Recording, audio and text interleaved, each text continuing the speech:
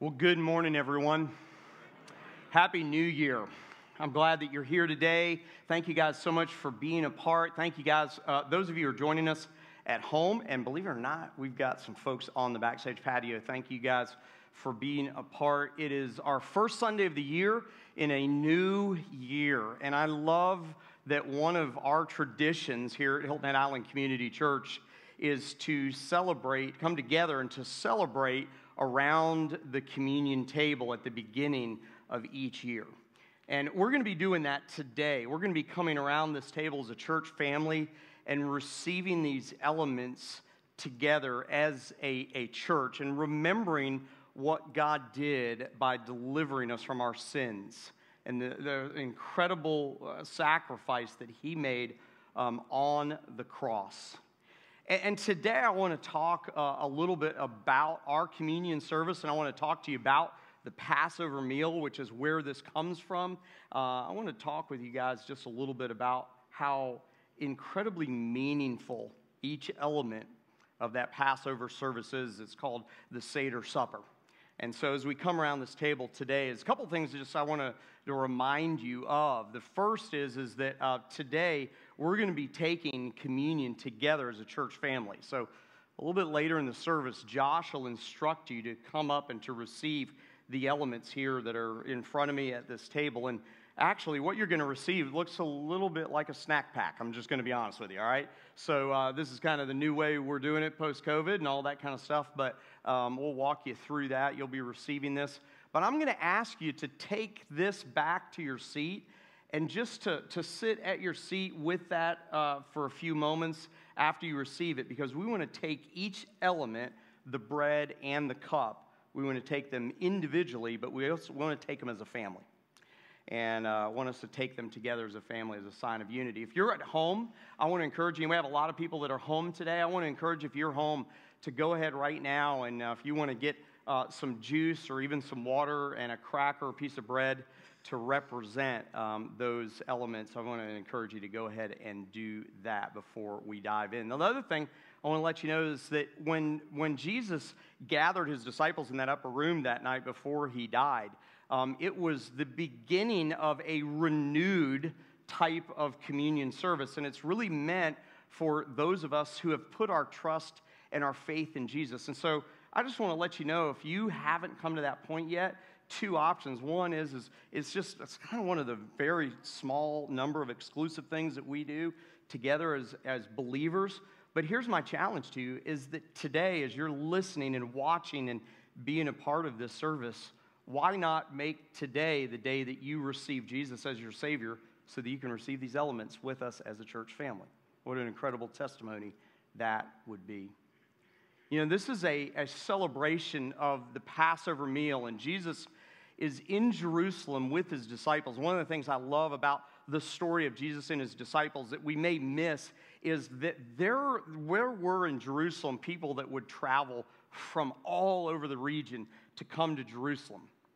And I don't know if you know this, but the Passover meal is the celebration of God delivering the nation of Israel, the Jewish people, from the captivity of the Egyptians. And it was started in Egypt probably around 1400 or so, 1500 or so before Christ came into the world. And so I want you to capture that the meal that we're celebrating today, when Jesus began to celebrate it with His disciples, when He had that meal in the upper room on that Passover, on the night before He was betrayed, on that night He was betrayed, and on the night before He died for our sins, I want you to capture the fact that Jewish people had been coming around this table celebrating God's deliverance for 1,400 years. Isn't that incredible? That by that time, for about 1,400 or 1,500 years, they had already been celebrating this. Usually in the springtime is when the Passover celebration was. And they would come together to celebrate this together. And they had done it for about 1,400 or 1,500 years when Jesus and His disciples gathered in the upper room that night. And it's full of tradition. And each part of that Seder supper has a specific and intentional meaning, and it points back to us remembering what God did. The Jewish people, of course, remembered that God had delivered them from the hand of the Egyptians, that he had opened up the Red Sea, that he had led them out of their captivity, and that they would be on their way to the promised land. Jesus came along, and in that first meal that he celebrated, the last meal that he celebrated with his disciples, he kind of changed not the meaning of it, but he renewed the meaning of it. He renewed the meaning of what it meant that God was going to deliver. What they didn't know and what he knew is that he was about ready as God's son to deliver them once more. He was about ready to go to that cross, and he was about ready to die on the cross and suffer in the way that we know that Jesus suffered so that our sins could be forgiven. And he instructs, as you'll hear later, he instructs his disciples and he instructs all of us, his followers, to do this in remembrance of me. Some of you might come from a tradition where communion is called the Eucharist or the Holy Eucharist. And I don't know about you, but there was always in my church, I don't know if you had this in your church growing up, there was a big table. Do you remember the big table? It was a big wooden table. And on the front of the one that they would serve from were the words, "Do this in remembrance of me." Because the word Eucharist, that word means to remember with thanksgiving or to give thanks. And so today, as we come around this table and we receive these elements, this bread and this cup together as a church family, we are remembering with thanks what God did by delivering us from our sins, by giving us eternal life. Now, Jesus, as I said, renewed this meal. He did something that was very interesting. And by the way, Jesus left us with two ordinances. One is baptism, and one is this communion feast that we celebrate tonight. But it was interesting because there were a lot of different customs in that day and age in the Jewish culture, in the Hebrew culture. And one of them was hand washing. Now, I want you to do this today. If you're at home, you can do this as well. But I want you to, if you're driving, please don't do this, okay? So if you're listening and driving, don't do this. But if you're here in the house today, or if you're at your own house today, I just want you to take your hands right now, and I just want you to wring them as if you were washing your hands, okay? We all got very familiar with this motion during COVID, didn't we? Right? Yeah. Some of you are like, all right, where's the sanitizer right now? I need the sanitizer. And there was a custom at the beginning of this Passover meal that whoever was leading that Passover meal, they would wash their hands. They would stand up and they would wash their hands, and a servant would bring a basin and a servant would bring a pitcher, and the servant had on them the cloak of a pitcher, and they had on a towel, and the host would actually take that on, and they would put that on, and they would wash their hands. And it actually happened once at the beginning, and it would happen another time in the middle of the meal, and then it would happen, in many cases, even a third time in the meal. And so before they had that meal, the host would wash their hands. And there was symbolism in that. And I want you to pick up on the symbolism of actually the hand washing. The hand washing was an indicator that the host was in charge. That the one who would be telling the stories about the tradition and about God's deliverance, that he was the one who was in charge.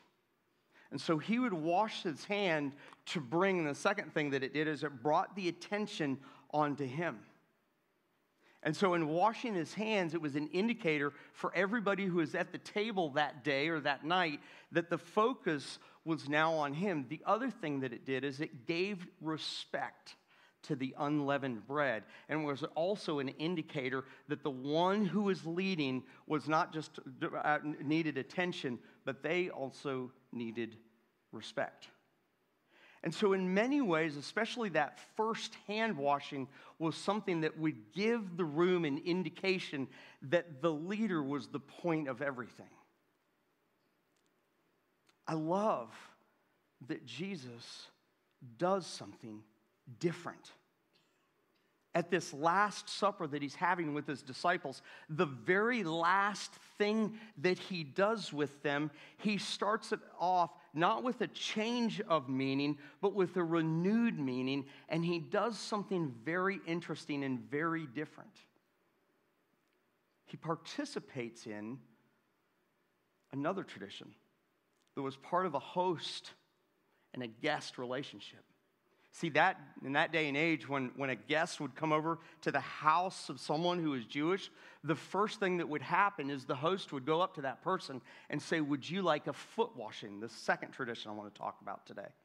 They would say, would you like your feet washed? Now, in that day and age, this was not like a middle schooler coming in and, they got their Jordans a little bit dirty. Everyone wore sandals, and they all had dust on their feet. And they had dirt on their feet. And they had picked up things that they had walked on their feet. And the host would say, I'd be glad to have your feet washed, except for this one little thing. At that moment in time, the host wouldn't wash their feet. The host would have a servant come and put on that towel, and put on that cloak of a servant. And they would take a basin, and they would take a pitcher, and they would lean down, and they would humbly wash the feet of someone who they probably didn't know. And you see, Jesus in that moment, instead of washing his own hands at the beginning of that meal, it says that he himself decided that he would take on the role, the outfit, the responsibility, and the rights of someone who is a slave. I want you to imagine with me for a moment those disciples who, by the way, earlier in that week had been challenged, earlier in that week realized what was going on, earlier in that week realized there was something special about this week, and it probably wasn't going to be all good. And by the way, there were two of them that were fighting with each other, trying to prove who was the best, trying to prove who was the better follower of Jesus. And so Jesus, when he walked in that room, he looked around, and he probably saw a bunch of guys with dirty feet and prideful hearts, didn't he? But rather than calling up a servant, rather than calling for a slave, he himself knelt down and he did the work himself. And that's how it all got started. And today I want you to think about these words. I want you to think about what Jesus did, not changing the meaning, but renewing the meaning of the Eucharist. John 13, 1 through 5 says, now before the feast of Passover, when Jesus knew that his hour had come to depart out of this world to the Father, I want you to catch this next part. Having loved his own who were in the world, and what does it say here? He loved them to the what? To the end. See, for Jesus, that word love meant serve. And he was about ready to demonstrate his service to them. He was about ready to show them the most humble of acts of service by washing their feet. But there was one more act of service, wasn't there? Service on the cross. He loved them to the end. I want to take a moment and say this. I love the excitement of a new year. We all do too, right? How many of you have been in the gym over the past few days for the first time in months, right? All right. There's a renewed spirit about the beginning of the year. Well, let's be honest. Some of you are carrying in pain, hurt, sin, maybe some stuff that you're embarrassed about that happened in 2022. Maybe even some stuff you're embarrassed about the beginning of this year. I want you to know this. He loves you to the end. He loves you despite all of that. He loves you including all of that. He loves you because of all of that. He loves you to the end. He showed these disciples that night. He was about ready to show the world that. But I want you to personalize it. He loved you to the end. The next verse says, during supper, when the devil had already put it into the heart of Judas Iscariot, Simon's son, to betray him. It's a whole nother message for a whole nother time. Jesus, knowing that the Father had given all things into his hands and that he came from God and was going back to God, he rose from the supper. He laid aside his outer garments, and taking the towel, he tied that towel that represented a slave around his waist. He poured the water into the basin, and he began to wash the disciples' feet. He began to wipe them with the towel that was wrapped around his waist. Jesus, in the very last thing that he would do with his closest people, the ones he knew the best, the ones that probably, let's be honest, irritated him the most in many ways, ones who challenged each other for position and power and money. What did he do with the people around him? He served them in his last act before he went to the cross. Today, as we come around this table and we receive these elements, I want you to think about the humble way in which Jesus served the world. I want you to think about not just the great price that you're going to hear from Josh in a few minutes that he paid, but I want you to think about the way that he served you. And Christ follower, let that sink in. And let us, as his people, respond from that place that he has served us, so we should serve the world around us.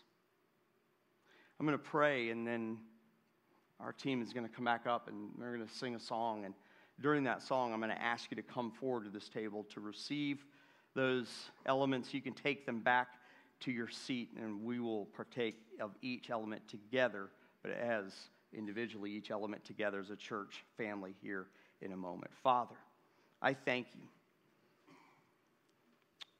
for the fact that even in the meaning of the meal, even in those most intricate, complex, intentional aspects of that Seder supper, you didn't throw the baby out with the bathwater. You didn't come and flip that thing upside down, but God, you just renewed the meaning. You knew what they didn't know. And that was you were about ready to deliver the world from its sin. And Father, today as we come together and as we receive these elements, that's bread, that's just bread, but it represents your body that was broken for us. And it's a cup filled with juice, and it's just juice, but it represents your blood that was shed. Father, may we not forget the way in which you served us. That hand washing became a foot washing in that room that night. You, who were the host, became the servant. The rabbi and the teacher became the one who would serve the room. Father, may we not forget that that was just a picture of how you were about ready to serve the world when a few hours later you were falsely accused, falsely charged, sent to the cross, and willingly died for our sins. So, Father, today, as we reflect on what you did in that upper room that night, may we remember that you were a servant. May that inspire those of us who are Christ followers to be a servant for those around us and the world around us. May we receive these elements with thoughtfulness, with grace, and humility, and with thanksgiving for all that you did for us. I pray this in Jesus'